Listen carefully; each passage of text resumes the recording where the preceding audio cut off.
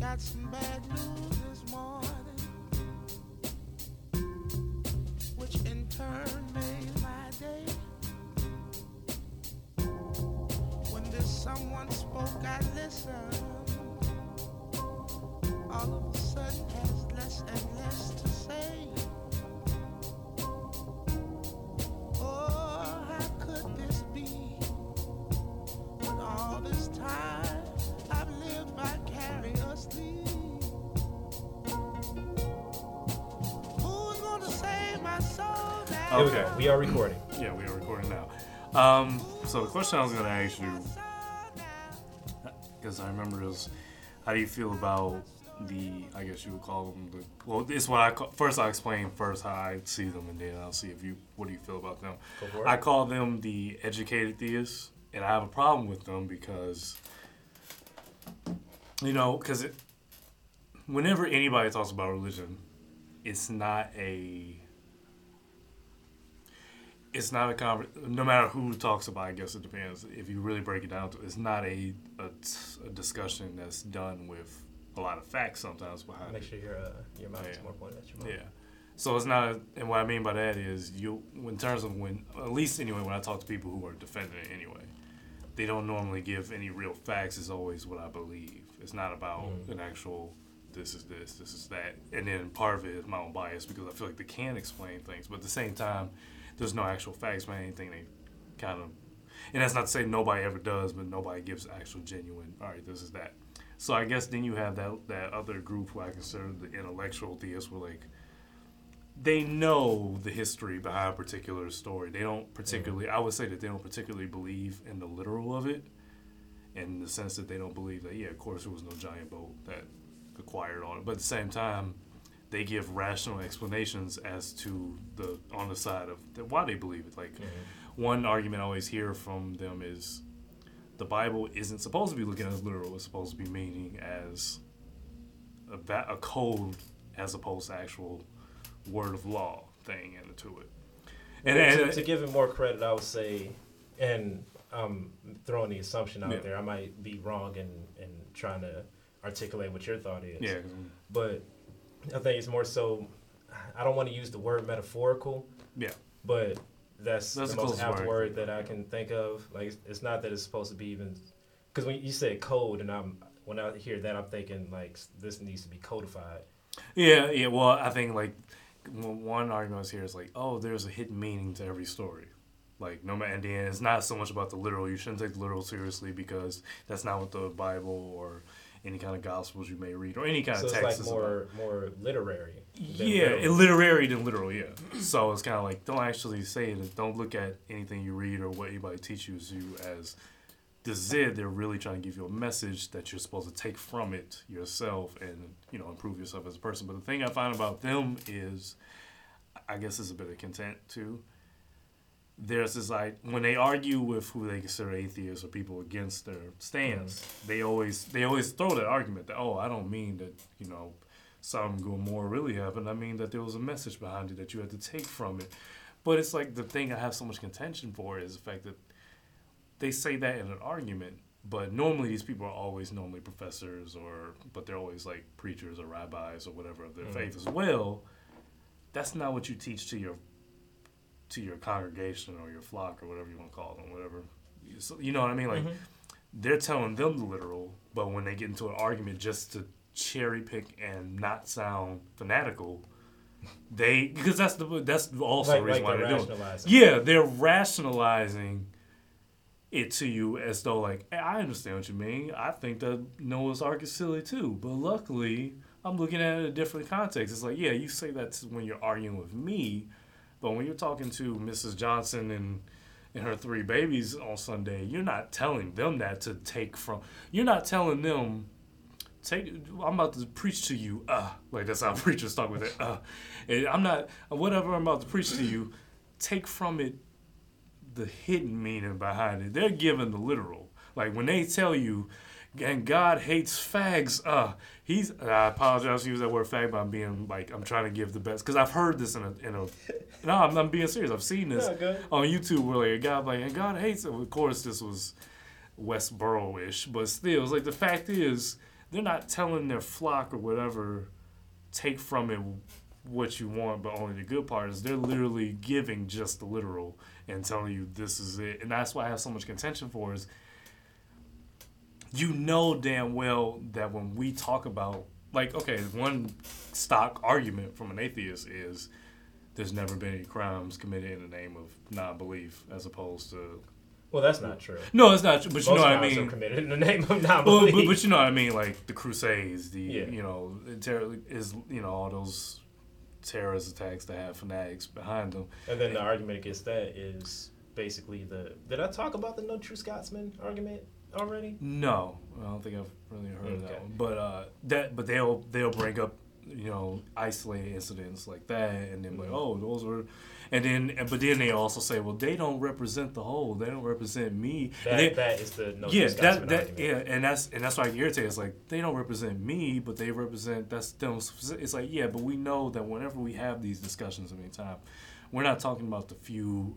Especially on the theist side of it, we're not talking about you, who I do consider them different. I do think that they do, well, to some degree, depending on the topic and the situation, they do use rationale, and then I do give them credit. They rationale their belief, which I feel like you don't have to if you believe in something, but I give them credit for doing it. But I also hate the fact that they'll rationale it and say that it's them, but they know damn well that when we make these broad arguments, or because people like to generalize, that's just a thing in any kind of argument. People tend to generalize first before you talk about, because we all know in life there's always inductive reasoning. Yeah, like we know that there are different individual circumstances for everything, but for the most part, in everything we do, from the stat of how many people are unemployed. Obviously, not the whole fucking state is unemployed. We know that, but we know that specific people are, and for specific reasons and stuff like that. So it's almost like you ignore the idea that when people of the atheist, agnostic side of it speak about people who are, when we say people are judgmental or people tend to push their beliefs and all that, we know damn well we're not talking about you and you and you down the street. We're talking about just the general, the next street over, and then a couple of cities, or we mean just in the collective. And that's what I hate, is the fact that when they speak their message, basically trying to empathize with us that, oh, we get why it sounds crazy, and then also add their own objection towards it. I hate the fact that in reality, when you speak with people who do believe, you're not saying that. You're purely saying the literal because you know that that's what appeals to the base, I guess. Well, I'm sorry. And I guess so the original question is, I guess, but that's how I see the educated theists.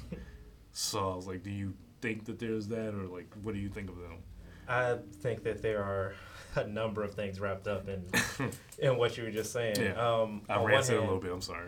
No, it's cool. I was trying to explain it the best way I could, but it took too long. But yeah. No, it's cool. And I mean, my fear is that I'm going to take even longer in my response. Yeah. But before I even get to what I think on it, there's a lot of different things and factors wrapped up into what you were just saying. Oh, yeah. Like, I tend to think of it in terms of like the medieval and like dark ages, even though I'm sure that the ideas that I'm about to talk about did not originate there, because I mean even the biblical story of Jesus hints at these ideas being there. But you've got on one hand, you got people who are concerned with consolidating and maintaining their power. Yeah. And these are generally members of the elite. These are Government. people who are relatively educated compared to their constituents, their government, which is why I use the word constituents after hearing you say government. And in that sense, it makes sense from their perspective to not give the people under them the full picture, because they are, I don't even mean to make it sound negative, but they have to be, to a point, manipulative in order to achieve certain goals. Knowledge is power, and also the procuring or stopping of people from acquiring it that's power in itself. Yeah, or what you consider taking it from you. Yeah.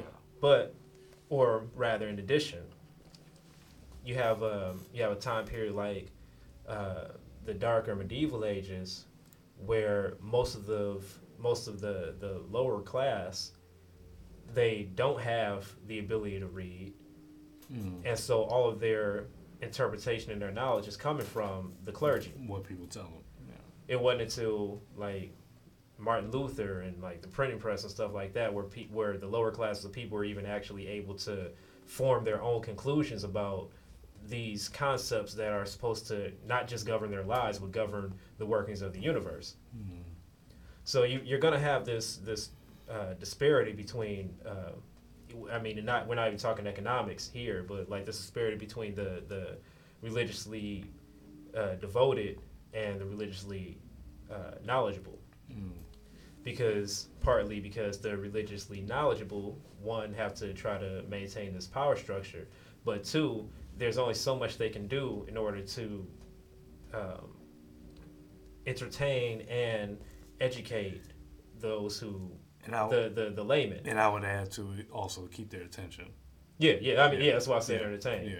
So like you have, I had a class last year that talked about this in great deal, and I was actually really appreciative of it because it didn't take a stance on the theistic or theologic truth of the matter. You know, trying to just be, it was a college course, so I was trying to be academic and stoic about the matter. But it talked about in these times where you've got all these illiterate people who they even if they did have access to a Bible, couldn't read the Bible. Yeah.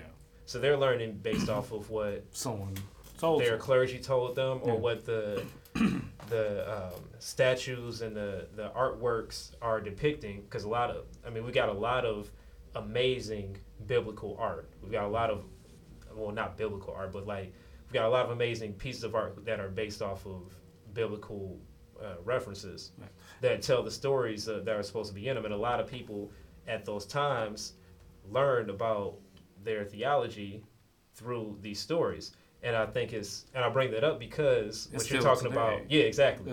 Most people, a lot of the most devout, or who would even consider themselves the most devout, whether they are or not, have not. I don't want to do the cliche and say y'all haven't even read your own Bible, but they have. But no, it's true. A lot of people have not read the Bible. A lot of people who profess to be Christians have not read the Bible. I don't know if it's the same for Islam. I would imagine so. I wouldn't know if it's the same for Judaism. I would imagine so. From what I know of the Quran is more, the issue, because I think that's what you're trying to say, is like the issue of the Quran is like everyone, from what I don't know many people who but from the ones I do know, from what I remember, you're always taught the Quran, just there's different levels of how people are taught, but everyone's taught the Quran. It's just there's so many different interpretations. Well, I think that's the same in religion, but in terms of... Yeah, throughout religion and throughout literature. Yeah, just literature in general. And throughout government and laws. Yeah, I think we're always talking about the Constitution of this country. Oh, yeah. And what we assume the people who wrote the Constitution and then what we assume is... Which, of course, is bullshit, because who cares what they meant by it? If they thought that giving poison to pregnant women was a good thing... That doesn't mean that we should follow it. Yeah, we got to use there's our own logic that has to come into play, and our own situation that has to come into play. It's like I was saying before in that other podcast about when I brought up the law that may not even still women be true. Should control their hair or something. Yeah, maybe there might have been a reason for some crazy thing that's in the Constitution. That doesn't mean that we need to be dogmatically adherent to it. That's what I was saying. That's just my one statement about the Constitution, because that's what I hate. Especially about the Constitution that we have, because every other countries have one. But in terms of America's, everybody's like it's even in the sentences like to bear arms. Everybody gives credit to the founding fathers. Like somehow, they were these really smart guys. They thought, like, the people who defend the Constitution religiously, they were like, they thought ahead and everything. I'm like, no, as no man can be smarter than his time. So while we can only imagine, people can be smarter than their time. Well, but they're going to be products of their time. Yeah, they're going to be products of their time. Yeah, that's what I meant to say. They're going to be products of their time, but no one's going to be smarter than our time. But we're not going to be greater. But we're not going to be greater than our age or our time either. We're not separated from. Yeah, we're not separated from. We're still a part of it. Yeah, like all my mind and how I think is purely based on how my society is and how life is at this moment. But just imagine, they didn't write the Constitution thinking that America would become crazy gun nuts who who have small penises and drive Escalades. Like, they didn't see Or that they far. would have the internet. Or something less insulting. They would have the internet. Like, they didn't see that. Or that hysteria wasn't a real thing. Yeah. In that time, there's no way you can tell me that they thought so far ahead in case things change. Like, I can only... Well, they did in one sense. They knew, in one sense. And this is the best sense, is the fact that they made it so that it is it's very ambiguous. amendable. Yeah, it's amendable. It's amendable because they knew we are not... Yeah. I was about to say unfathomable. But we're not infallible. But even then, I don't really think that, even because, they made it where it's very amendable where we can change it. Like, it's not like some doctrines in, like, Old England where this is the law since this time, it's going to stay the fucking law. And I don't think that goes to the fact that it was more far thinking ahead. I think foreshadowing. I won't say it was brilliant, even though I do kind of think it was brilliant. No, because I think I know a lot of times I don't even have that power to say, Yeah. you know what, I might be wrong in the future, so let me not set this in stone. For me, it was accidentally brilliant. And not even brilliant is too strong a word. I wouldn't say it was thinking ahead, but not like in a brilliant sense, like, oh, in case the times change and we're at this point. I think it was more just because of the fact that they had an example before that they didn't like, and those men at the time did really. Well, in a sense, though, that's what learning is. That's more learning from our mistakes. That's what science is. Science is learning from and past figure out, mistakes. like, okay, this happened this way, it. so we can react in this way because we know this now based off of this. Yeah, so I mean, and that's why I say it's brilliant. Like, it's not like a fucking crazy, insane, because it's not insight. But it's like, oh, let me not do what the previous people did before. It's like, I think that's smart. I think maybe it's just me because the brilliant word. When I think of brilliant, I think of like way up. But I would say it's very insightful. Yeah, but when it goes back to that, like when they made like I said, the Second Amendment to carry arms, that was because at the time,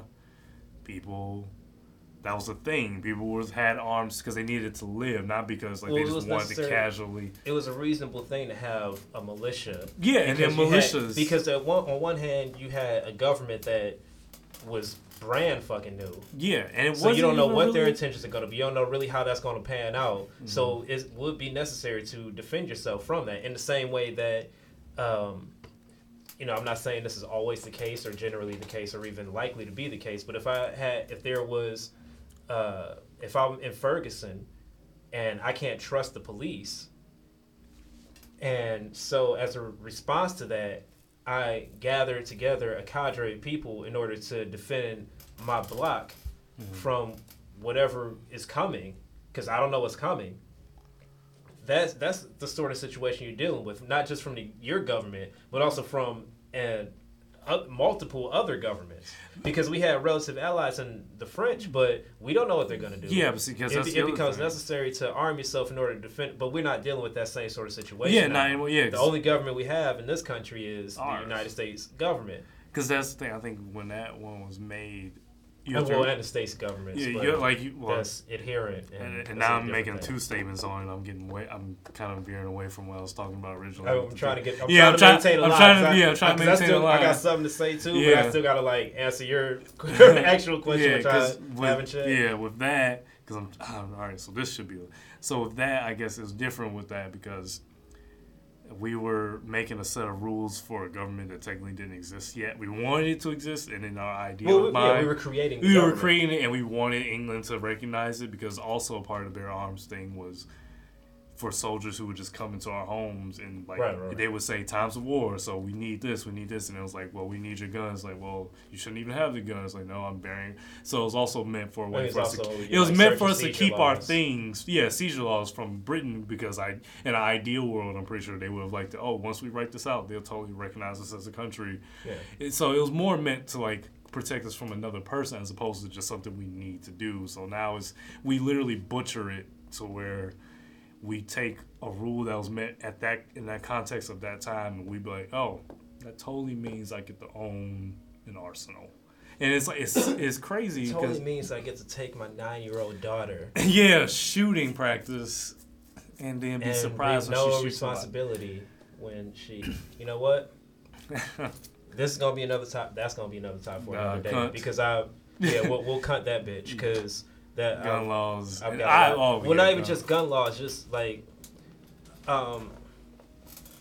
Well, I don't know if you saw it. Like I posted up today because I was listening to it on Dan Savage's podcast yesterday, which is the first time I'd heard about that story. Oh, yeah, I saw this because it just posted like this weekend or so. And he compared it to. I put both of the articles up on my Facebook page, and I'll look them up later because again, this is not the topic we're talking about. But he compares it to. Well, he starts off. He talks about this woman who's working at a McDonald's. She's working full time at McDonald's. She had a computer that her daughter would sit in the McDonald's and play games on while she was there at work because she didn't have anywhere for her daughter to go in this fucking summertime. The house got broken into, the computer got stolen. Yeah. So now the daughter would just have to sit there in the McDonald's for presumably, hopefully 8 hours, but as a person who worked at McDonald's before, maybe 10 or 12 hours. And so the daughter asked if she can go to the park, and the mom was like, all right, that's cool. She's 9 years old. It's a park that's right around the corner from the McDonald's. It's full of fucking people all day long. It's a park and it's summertime, and like there's tons of people around, tons of kids playing, and tons of parents looking out and shit. So the daughter goes there twice, 2 days. On the third day, another woman sees her there. She asks where your mother is. She says she's at work. This woman calls the police. The daughter is taken into custody. The mother is arrested and loses her job for reckless child endangerment.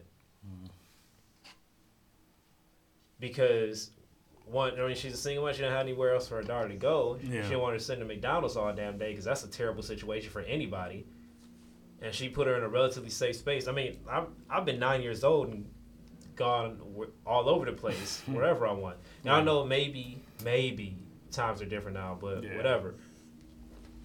On the other side, you got these parents who take their 9-year-old daughter to the gun range, which I know people love their guns. I personally think that's insane.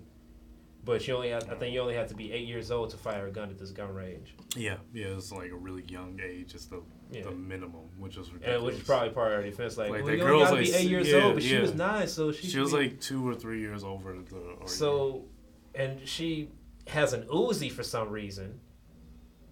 Like, why this is the shit that you need to start your daughter off with shooting? I have no idea. Well, why do you need to let her learn how to shoot? I'm just gonna get angry about it. I'm not. And it's even crazier because I don't want to like make a judgment call on what type of people these are. I will. But they also, from the article that I read today, they also went to and enrolled in a monster truck earlier in the day. Right.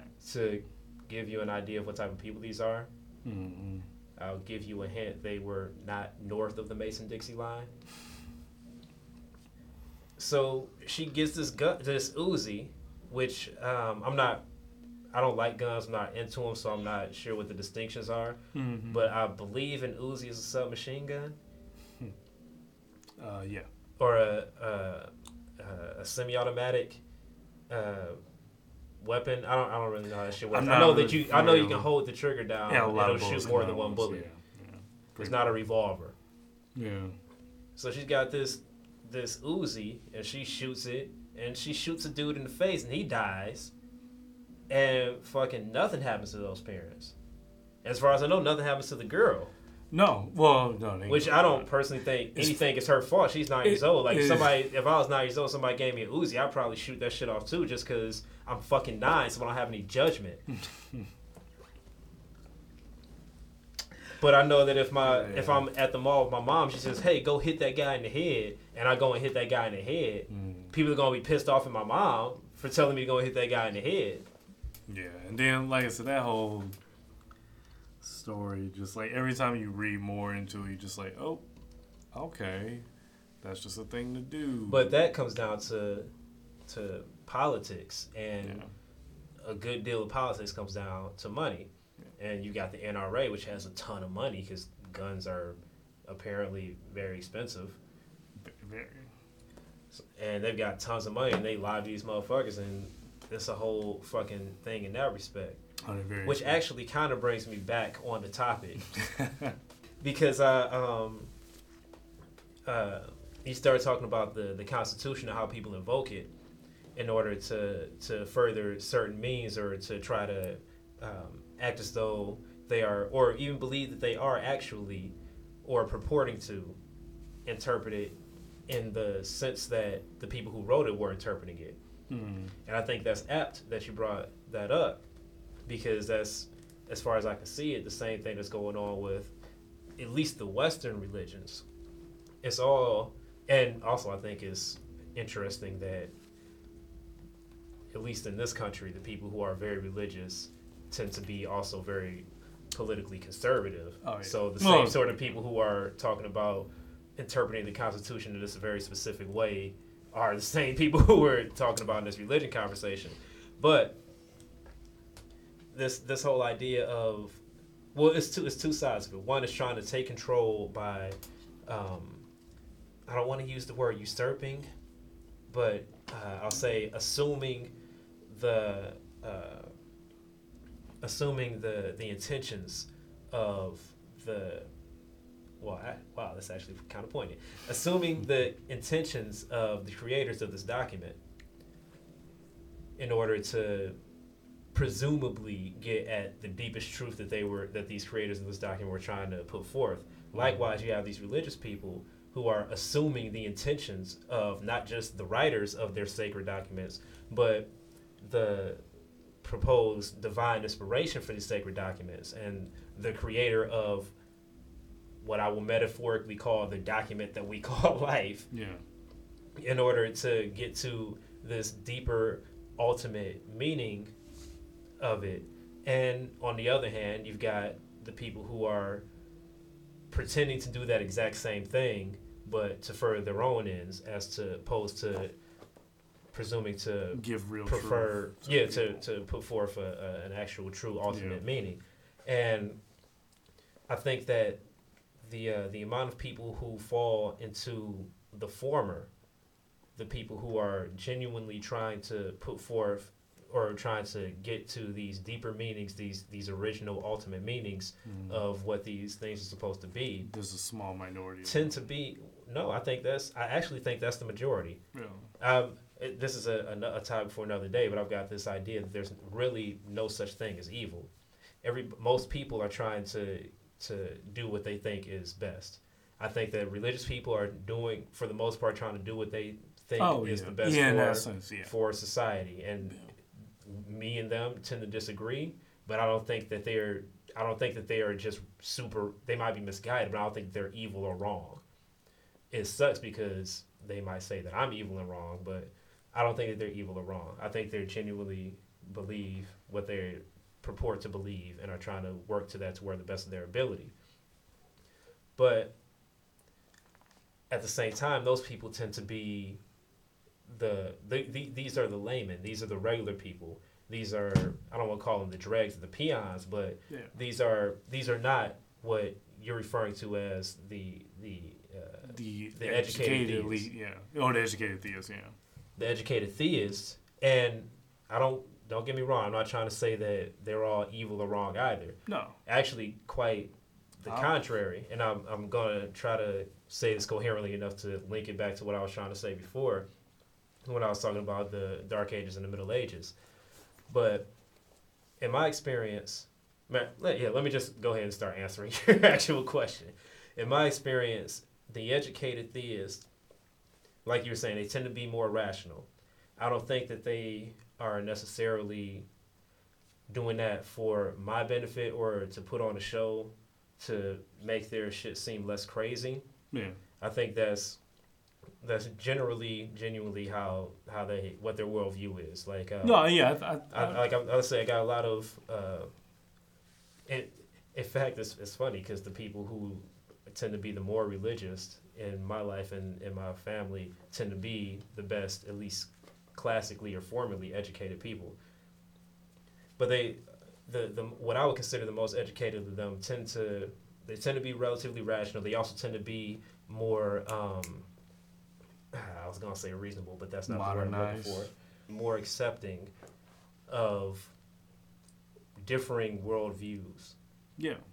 Like, so the people who I would consider the educated theists, the people who believe things that I don't believe, but who I consider educated, they, like the Christians, don't have this knee-jerk gut reaction to discovering the fact that, oh shit, Muslims exist. We gotta fucking do something about that. They don't have that crazy shit. Yeah. And from what I've met from the relatively few other non-Christian religious people, they're the same way. They're like most Muslims that I know and that I've met and have been fortunate enough to encounter haven't been like, oh, these fucking Jews over here doing this shit. Like nobody, the most educated tend not to be that ridiculous and cutthroat and closed-minded. And like you said, they do have the tendency to what we would call rationalize their religions. Yeah. I think that as far as they're concerned, they are just trying to see, I guess it is still rationalizing in a technical sense, but I think they're just trying to see what they believe and understand the world to be in a modern and reasonable and understandable light. Yeah. I mean, and I don't think it's for our benefit though. Yeah, it's not. No, I think it's for. I think that's just the way they see the world. And to get to what you were talking about with how they preach that doctrine to the relative layman, it's a couple of things. One, the relative layman doesn't always have the faculties or the luxury. Yeah. Most often I would say the luxury of studying and putting forth their efforts to understand the world in the same way that the educated theist would. Mm-hmm. Two, the way I understand, and I was talking about this last time we were talking about religion also. Wow, I really did really good last time. Really, no, I'm just joking. You held it in. You held it in pretty well. But the way I understand the creation of religion, and matter of fact, I said it earlier tonight too. I think it like we create religions and belief systems in order to explain stuff that we don't understand. Yeah. And like I was saying last time, the things that we don't understand are often shit that will kill us if we indulge in it. So you end up with like it's the same thing as like rules of thumb. You end up with something like God said don't kill people or God will kill you.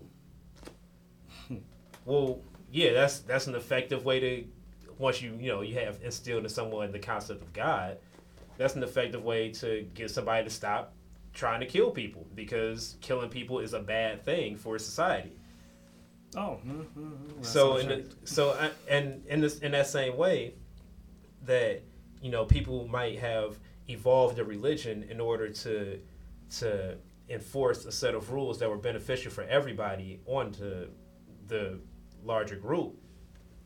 I think the same sort of thing happens today, and this goes back to what I was saying before about how when you were saying that people who find out that you don't believe in a God or the same God as they do, assume that you don't have morals. Yeah. And what I was saying in response to that about how that is more of a judgment on the person saying it than the person they're saying it to.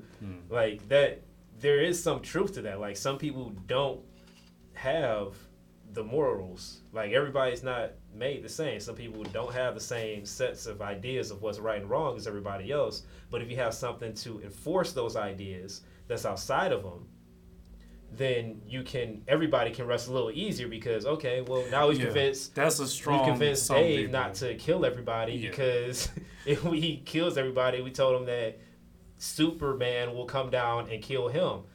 Yeah. So I get where that's coming from, and this sort of scenario still kind of exists today. Like and this is where you get a lot of the people who are really super staunch religious people who have all these terrible backstories about how they were such awful people, or like I was this crazy gangbanger, or I didn't care about anybody or anything or whatever, but then I found Jesus. And in that sense, yeah, okay, good for you. You found something. You found some way in order to make your existence in this society reasonable. That's awesome. I'm glad that happened. I don't agree necessarily with it, but I understand the relevance to the relevance that you see in it. and the effect it had on you. To change your behavior. Yeah, And this is why I don't say that religion is entirely bad. I don't think it's true, and I don't generally agree with it. But it's not necessarily a bad thing, and I think that this is what the religious theists, not the religious theists, what the intellectual theists are playing on and taking advantage of when they speak more literally. When they speak about it in very literal manners. One, it's relatively hard to understand it metaphorically, especially when you're talking about the metaphysical. Mm-hmm. And two, it's necessary sometimes to I don't want to say lie, but to present things to people in certain ways. Yeah. And my only real fear right now is that saying all this is that I'm saying that it's it sounds like I'm saying the responsibility of the smart people to take care of the dumb people. No, but it's not no fear. In a sense, that's kind of is true. Yeah, it's true. That's true for just society, I think. I mean, on levels, like I can't invent Google. Yeah, I can't invent the internet. I'm glad it compared to Elon Musk. I'm an idiot. Even some stuff like I don't know how TV really works. It's not. I just know that they provide it for me. It's my job to make sure I give them demand to make. But then again, I also think that there still is some onus that falls on each of us. Oh no, it's still responsibility. We're not using those tools because we're just capable of knowing or negligently. Yeah. Like, I'm not going onto the internet and, like, making anybody else's life miserable. Yeah. And that would come to because I don't want to get into it, but that would come to, like, something with personal responsibility. Like, even though that can kind of connect back to whole smart. Well, that's the other thing, though, too, though, because the smart people have, and I'm not talking about specifically in religion now or anything, but smart people have generally view the people that they don't consider as smart as them with not contempt but sympathy. A little bit. Like, we need to take care of these people because they can't take care of themselves. But then there's also a sense so they don't have personal responsibility at that point, though. We're taking wow, I guess that says something about me that I just throw myself in with the smart guys even after literally just moments ago making a comparison in which I was not the smart guy. But from their perspective, it's like we need to take care of them. From the smart people's perspective, we don't have the dumb people, and I apologize if anybody considers these terms pejorative, but the dumb people don't have actual agency or responsibility for themselves because they don't have the faculties or, in most cases, in real life, the luxuries of taking in and interpreting and spending the time and understanding the world in the same way as the other does. Yeah. This is where you get the idea of the I'm about to take it into English class.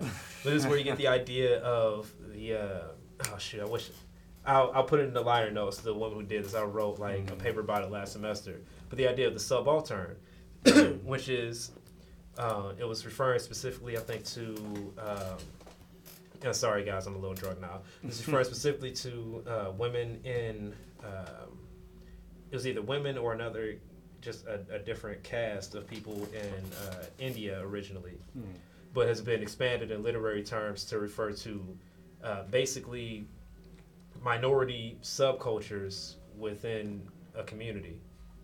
And you get these ideas for the subaltern because they really don't have the luxury to view the world as the way that the greater culture does. Oh, yeah. Because they're too busy trying to survive and not be killed constantly. And so when the greater culture looks at them with contempt, it's not that it's not understandable. It's just that. But it's an inherent inconsistency and an inherent problem. Or rather, yes, an inherent inconsistency and a systemic problem in the society that has created this culture of basically the haves and the have-nots. Oh, okay. I think that exists in pretty much any society, whether it's a religious society or an atheistic society or an amoral society or whatever. Mm-hmm. You always want and it might just be human nature to always have like people who have shit, have knowledge, have money, have means, have luxury, and people who don't have any one of or all of those things. Yeah. I'm gonna I try. kind of feel like I went kind of. No, it's fine. What I'm gonna do is went tangential. I'm there. gonna you tangent a little bit, but so to try to explain it to layman viewer listeners, the best example I can think of would be black culture in general. You can pick a time, honestly, in America, but I'll keep it to like we'll say the 60s, 50s. It was almost, or just in general, blacks in America. Black people are seen as, I guess, the majority, the rural folks or the very simple folk, but out of us, as very religious, and we went to Christianity or whatever during slavery. I would imagine strongest because because we didn't have it before then. Yeah, we didn't have it before then, and we went to it. We got introduced to it as a way of coping. Yeah, that's basically what I was trying to say. It was like, Well, it was that's contentious. Well, It could be argued that we were introduced to religion as a means of control. oh yeah. That's there's that too. Just see the thing about because all right, I'm just going. It's never a binary. I'm good. It's always like spectrumatic with multiple factors. And I remember I was just talking to somebody about these yesterday, and this helps me bring back to everything you've been trying to say. What I was trying to say too, because I think it matches it. When it comes to just humanity and society, just people, there's always so many different factors to everything as to why. There's never a straight, oh, it was this. There's always so many different issues. And I guess, remembering what you had said about prisoners and how you said they became more religious, or they were, you said something about, I said something about prisoners? Not prisoner, but something about, like, when people become more religious, you said something happens in their life. Like a lot of about like how a lot of people who were really shitty, or end up finding religion, and then that like changes their point of view. Point of view. Okay. So like I was a shitty person, but now I found Jesus, so now I'm not a shitty person anymore because I didn't say this part, but because my morals are instilled now from an outside force than from my personal agency. Okay, because I added a little bit of what I was trying to say into that. So like my big example I was talking about yesterday with a friend of mine was like, typically a lot of guys in prison, when they come out very religious, it was because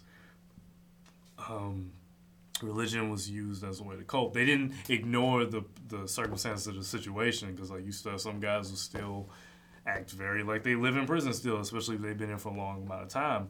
Yeah. So there's one factor. You gotta react to the situation you're in. But that's what I mean. Yeah, that's what I mean. So your environment. I don't go to jail, spend 20 years there, find Jesus, and then just stop being in jail. And that's the point I was trying to make to him. So I was like, well, it happens. Like that's a big life thing. But even then, because there's a lot of guys who go to Islam, and there's a lot of guys who go. Like I'm not in Hajj Malik El Shabazz.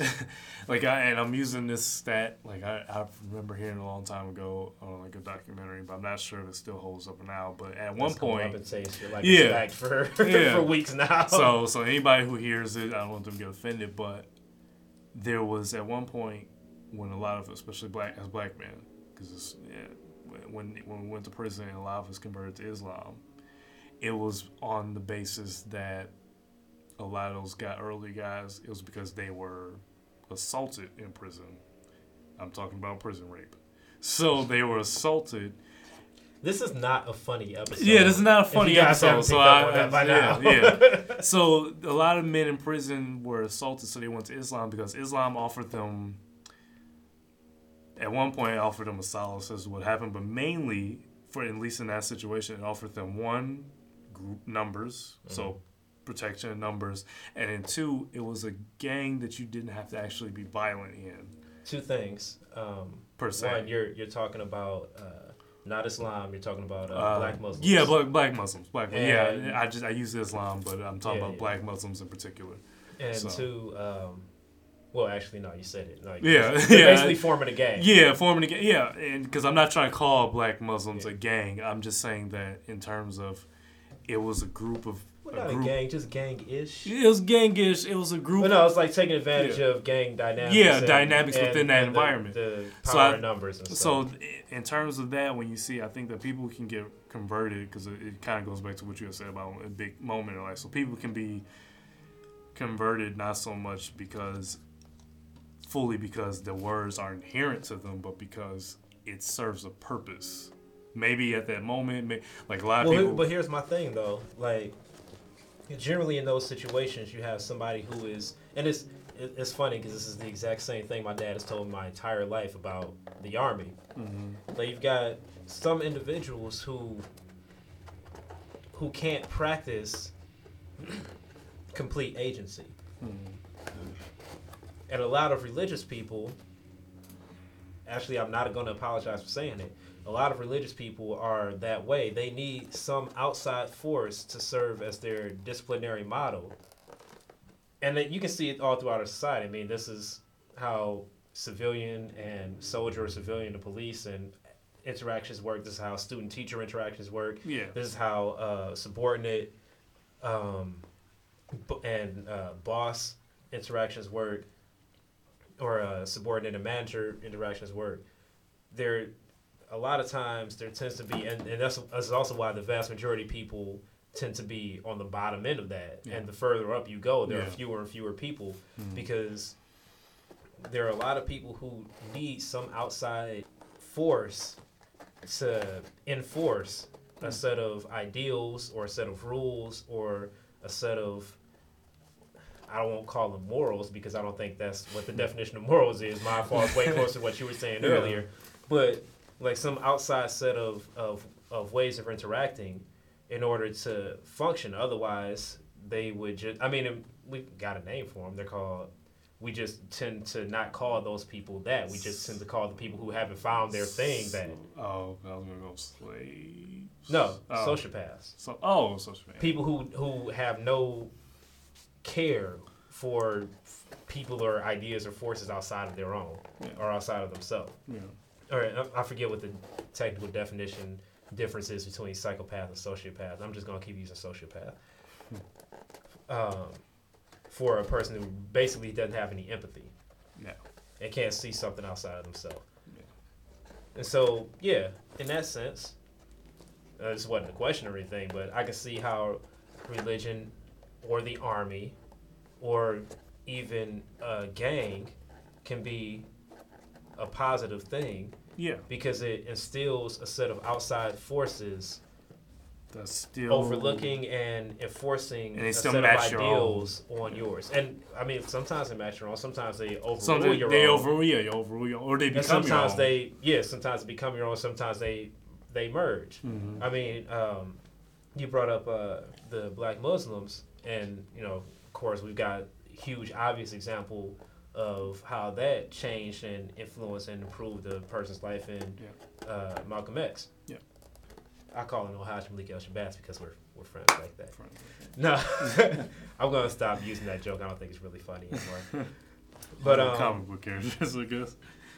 yeah, I mean, well, now I'm talking about a real guy. But like I don't know if did you read the autobiography of Malcolm X as told to Alex Haley? Not snippets. I didn't actually read the whole thing. Hmm.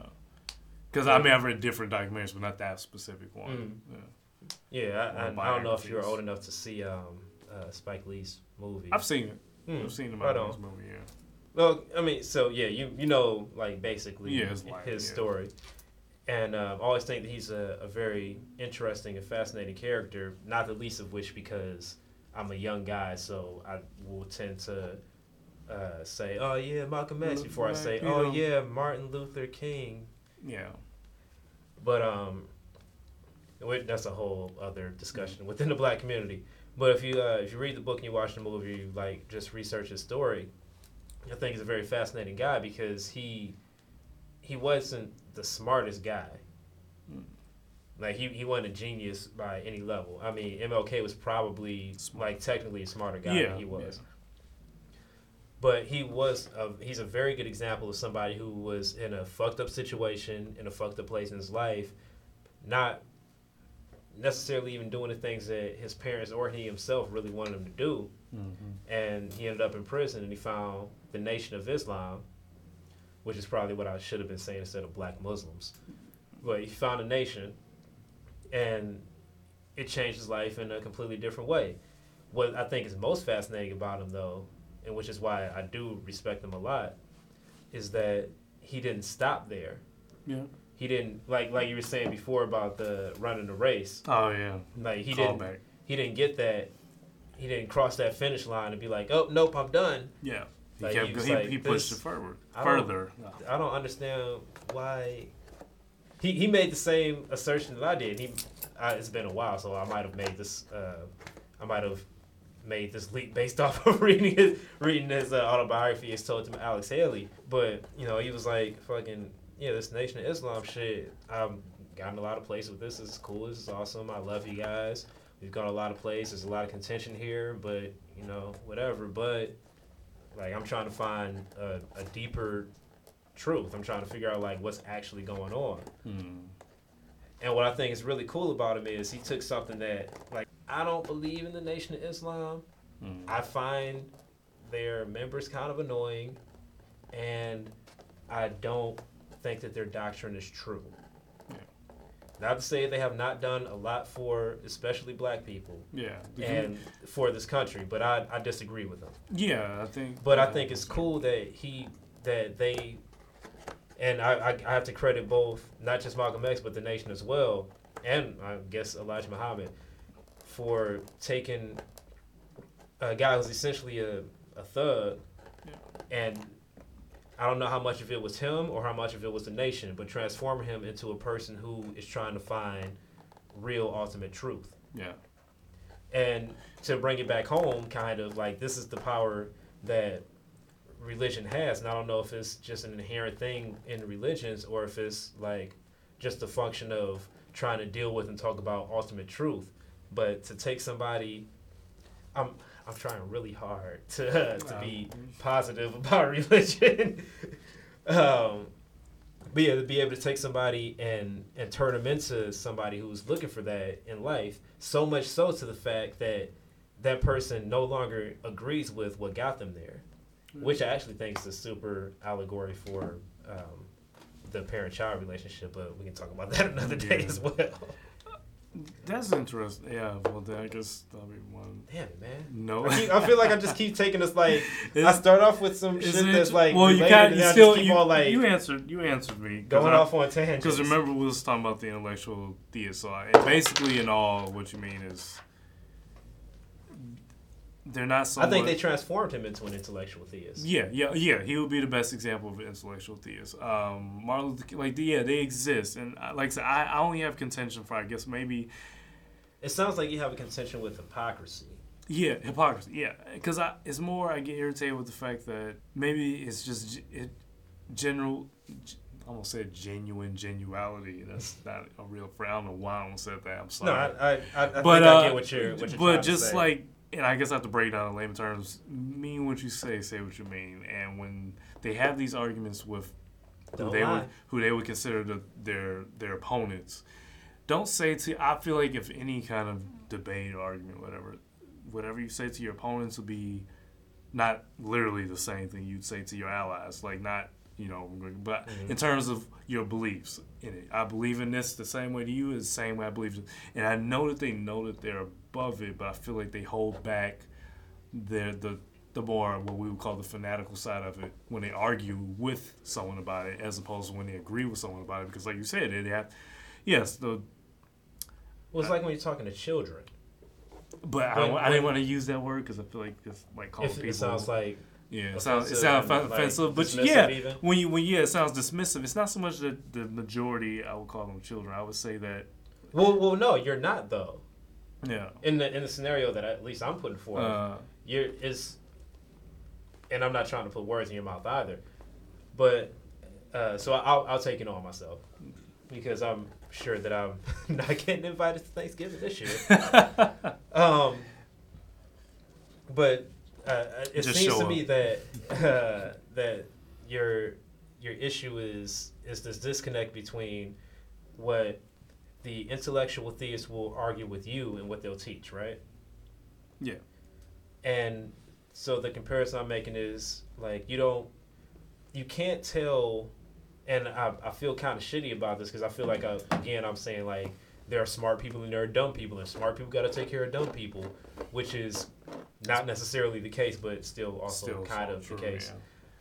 But if you I'm drawing this comparison between the educated theist and a parent and the, I guess we'll refer to them as the relatively uneducated theist and the child, where you can't bring forth everything to the child. You can't give the child all the shit that you know, because one, you don't have the time and it's impossible, and two, the child's not going to be able to necessarily comprehend all the shit that you're trying to tell them. The child has to come to some understandings on their own, because you learn wisdom through experience. You can be taught knowledge, but you learn wisdom through experience. Yeah. And you attain, well, now I'm talking about like 5% Nation of Islam shit, knowledge, wisdom, understanding, peace of the gods. But you have to learn some stuff on your own. You can't get everything from somebody teaching you a thing. And so I'm not saying that it's necessarily right, but I kind of understand where the people you're talking about are coming from when it seems as though they're saying one thing and professing another on the other side, because you can't give the child everything. You can give the child as much as you can, and you try to, but they're not going to be able to understand everything. So you got to simplify things. You got to form things into a way that they can understand. And people with, I feel like every time I say a sentence, I feel like I'm just talking about retarded people. You gotta concrete concepts are much easier to understand than complex, complicated, abstract metaphysical concepts. So when you say this literally happened, and it might not get your ultimate point across, but it achieves your immediate goal, that's an attractive prospect. I was saying, just my last statement to that is. And I'm not arguing with you. No, I know. I think it's annoying and fucked up, kind of too. Like the whole situation. I'm arguing. But at the same time, like I'm trying to present a balanced effort. Yeah, I get what you mean. I'm not, I'm never 100% in one camp. I think everybody needs to consider all sides, especially if we're going to consider ourselves educated people. Yeah. If we're not going to consider ourselves educated people, then we can be these assholes that are getting told. Because I was the only thing. Single animal ever. The only thing I would say to that allegory with like. The majority being the parent-child one, eventually the child does have to grow up, because it is not cohesive, or it is dangerous for a child to think childish things forever. That's true. So that's the only statement I'll say. That's the only danger to that is it's dangerous for a child to always. Also danger. There you go. So I think that is if we was to look at it from that aspect, then it's dangerous for them to always keep them in a childlike mindset. For not a grown-up world, but for a world that doesn't. At the same time, though, children are dangerous in the self that they may, because a child is dangerous in the sense that a child doesn't know right from wrong. So a child is scary. A child is not necessarily dangerous. But in terms of if you would apply it to a real world context, 6-year-old with a knife could kill me. Presumably, but if you put it in a real world context, where if I had a group of people who thought, not so much as a child, but if they thought in the most simple way possible, while they're capable, then they're capable of the good of that simple thought, but they're also just as dangerous in both a literal danger and just like a long-term danger towards everything. If they, and I'll use the best two examples. People are very simple in the fact that you help thy neighbors. So you have very neighborly people, very nice, genuine people, and that's great. I don't know. But kids a lot of times have to learn, and I would venture to say I don't have the stats. I'll try to look it up and put it in the liner notes or whatever. But children tend to need to be taught empathy. Yeah. A child doesn't automatically. Well, a child can probably not have that, which would make little sociopathic babies. I mean, that's why kids are so fucking cruel and fucked up. Yeah, because they don't have the empathy to learn. Donald Glover says in this comedy bit that they're just fucking little tiny walking Hitlers. Little Hitlers. Little tiny Hitlers. They're just fucking terrible. That's because they haven't learned. They haven't learned it. They're capable of it. They're just along with that, they haven't learned pain, which is another reason why I think that a lot of our preachers have this testimony of being these awful people in their former lives before they found Jesus. Whereas a lot of the congregation is like, I just been Jesus all the time. Like we haven't really learned pain, and that's why they can inflict the things on other people that they do and not have that self-awareness. Because when you haven't experienced stuff, like a child has not experienced shit, you can't recognize. Like if I'm a fresh born baby, and if I'm Superboy, right, or a super baby, I got Superman powers, but I'm a baby.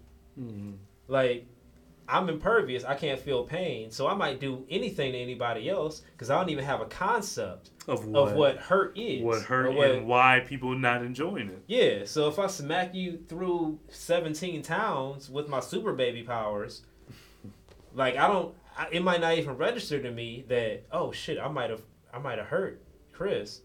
Like, no, because I don't even know what hurt means. Yeah. Which is like how most kids are, and a lot of people in the church in that sense. Because a lot of people in the church, for better or worse, were fortunate enough to grow up in the church instead of, like, just in a fucked up society being shit on all the time. Yeah. So, basically overall, I think it's me personally. I just think it's dangerous overall to not. Oh shit. I'm sorry, but ahead. you because you started to say that before. And I didn't let you finish. And you started saying now, you reminded me of what I was trying to say before. To interrupt me before. No, go ahead. I interrupted you once, and you reminded me this time to interrupt you again because I failed the first time with the proper interruption. I just. You say it's think that it's dangerous, and I was gonna say that in the same way that a preacher has to find and wait for it to be revealed. The person who is ready and willing and understanding enough and knowledgeable enough and wise enough to learn or ascend or go to another level of understanding. Mm-hmm. And this is something that comes up in more Eastern philosophies more often, I think, than in the Western religions. Like, in the same way, like a child, like a parents don't know shit about how to raise kids. No. First off. Like every child is an experiment, they say, right? Mm-hmm. Every parent, for the most part, you might read the books and talk to grandparents or whatever, but they're just guessing. Yeah. So, like, you might treat your 2-year-old like they're a 2-year-old until, like, they're 5, and they're like, "Oh, I'm 5. Like, I understand the world in this way now. Why are you treating me like a 2?" Not in these words, but like the way their actions work and their maturity level, and they like present themselves in this way, and you like just get it all of a sudden like, oh shit, you're 5 now, so this is how 5-year-old world should work as far as I understand 5-year-old world should work from my memories and the shit that I've learned and been taught and been talking to people about. Like you can't, like I keep saying, you can't give everybody everything. Yeah. Which is ironic and sad because I'm a big proponent of free internet, but. Like, you can't give a kid everything all the time. You don't know what their understanding is going to be until it's presented that they can do it. And I think that most of the time people will go out of their way to present themselves as that. Yeah. Sadly, at the same token, at the same time, most people don't want to, are unwilling, and never are in a situation where they need to make that apparent or need to make that leap. And so most people are content to stay in this dangerous, childlike state of mind and having remote morals piped in. Yeah. Yeah. So. Am I crazy? It literally seems like every time I open my mouth, I'm just like, fucking, this is the circle, and this is my line that touches the circle at one point. That's a geometry calculus. You're doing a That's spiral. Called a tangent. You're doing a spiral right now. The definition of a tangent is it comes from math. Fuck you. Look it up. Look it up. Yeah. So if you remember what it was, I interrupted you twice trying to get to the let me see. What's my totem here? Okay. Nice. Let me think. Oh yeah. So like I said, I do find the idea in general dangerous. And so I think both kind of agree. Yeah, no. I think we both kind of basically agree. Like, yeah, I do understand what you mean, but there has to be the disconnect with the intellectual as opposed to the non-educated. Well, I won't say there has to be. I understand why there Yeah, is. yeah, that's better. I understand why it's there. I guess for me, I guess it's personally, it always seems disingenuous. But that's just me personally. I mean, it always I think comes that's off reasonable. more. Yeah, it's reasonable. I Like know. I know there are like specific good examples, but for me, even something done in with a good intent is still disingenuous to me. Like you can still. I'm not saying that like the concept of a white lie. Like a white lie is seen as a good thing you're doing to protect or help somebody, whatever the situation may be. And good and disingenuous are not equivalent. Yeah, they're not equivalent. I think that you can still be disingenuous even if you're doing it for a good reason. And then disingenuous. So, but disingenuous. Wow. Yeah, I was about to say ingenuity. Yeah, I almost said just something disingenuous. Which sounds like it should be right. But is being disingenuous a bad necessarily wrong?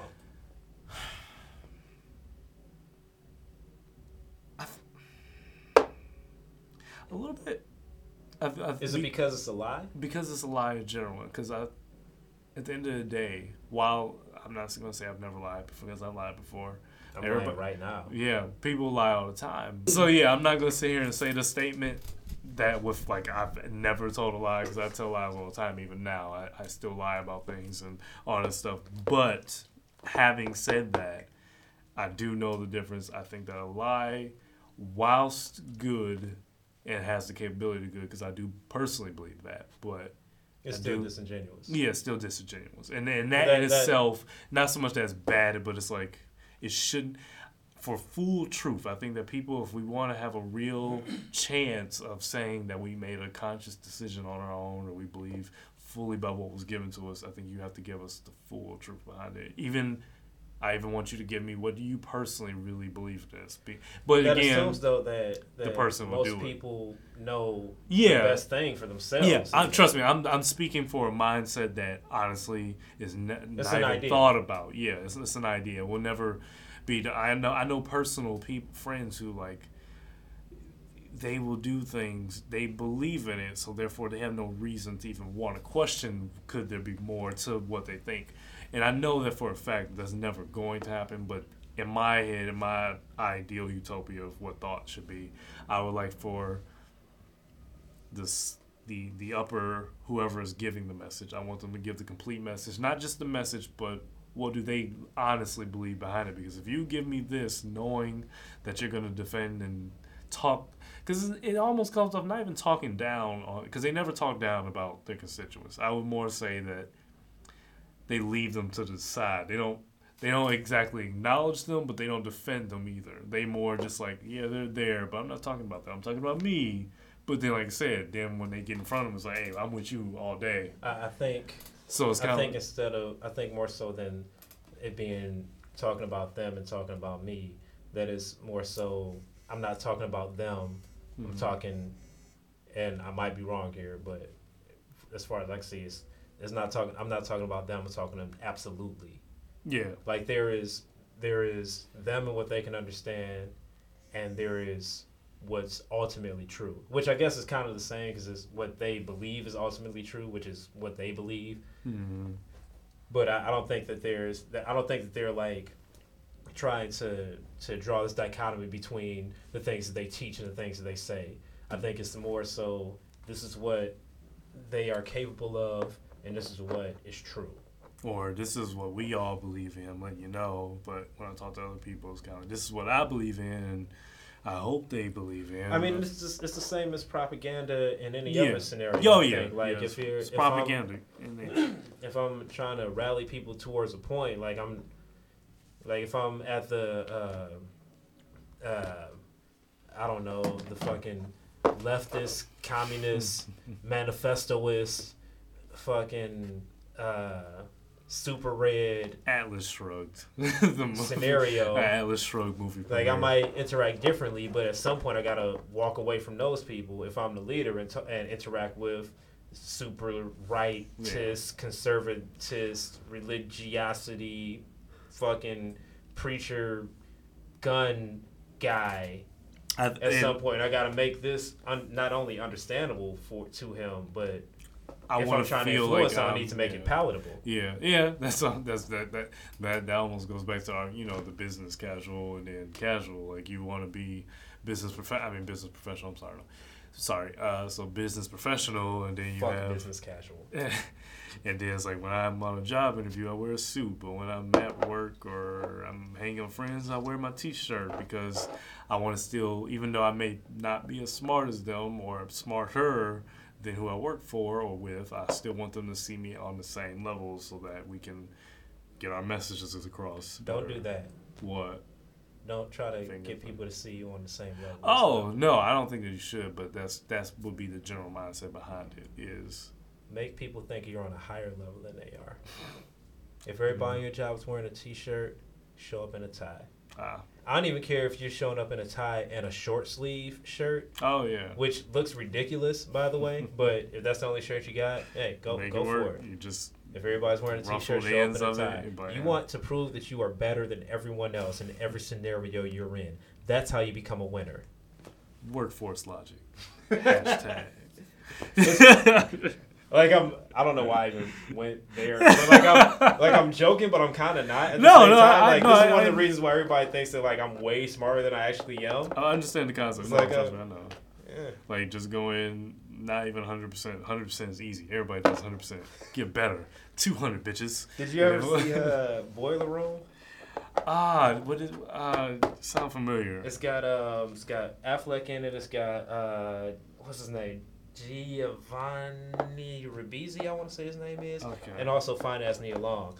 Okay. It's kind of like, I think it was trying to be like an updated version of Wall Street. Mm-hmm. But Affleck does this whole speech when Giovanni gets into this stock firm. Yeah. And he raised this. I think it was supposed to be their version of always be closing speech. Where he does the speech about act as if you're the motherfucker in the room with the biggest fucking balls in the room. Act as if you're the best dressed, the smartest motherfucker that's going on. And it was basically fake it till you make it. Yeah. Was the gist of it. And eventually you make it. But again, I don't know why you let me keep even just talking. That has nothing to do with anything that we're saying. God, and I feel like I just keep interrupting and taking over the conversation. It's okay. And I think I did that or not last week before last too. I've been drinking, so I don't really care. Give us this day our daily dose of full affliction. Forgive our sins, forged at the pulpit with forked tongue, selling false sermons. 'Cause I am a new wave gospel sharp, and you'll be thy witness, a gentleman. If you're gonna preach, for God's sakes, preach with conviction. And that was the Something to Do podcast. Hope you guys have fun. We enjoyed recording it. This was Chris Bibb, and there was Ed Carter. He was with us today as well, and we were talking about religion. Again, we are not theologians of any kind. I don't have a degree in religion, neither does he, not that I know of, so anything that we say is taken with a grain of salt, but still an enjoyable grain. If you have anything you want to complain about, or just give us questions, comments, concerns for the next episode, you can reach us at somethingtodopodcast@gmail.com. We also have a blog at somethingtodopodcast.blogspot.com, and then a Facebook page. All those are without the G, by the way, so the something to do, just take the G away. So if you have to really let me spell it out to you, then you weren't listening. The song that was playing was Who's Gonna Save Your Soul Now by Gnarls Barkley. That was a great little tune right there. And the song we're listening to right now is I Constantly Thank God for Esteban by Panic at the Disco. Oh, also, contact us personally if you want to. That was Easy Danger Ed Carter. That was his Twitter handle. Just look that up. I'm Chris Bibb, B-I-B-B. Not that hard to spell. If you forget it, then I'm sorry. Hope you enjoyed this one. Next episode will be quaint. So, thanks for listening. Have a good one. Bye-bye. Come, congregation, let's sing it like you mean it. No, don't you get it? Don't you get it now? Don't you move? Just stay where I can see you douse the lights. We sure are in for a show tonight. Just stay where I can see you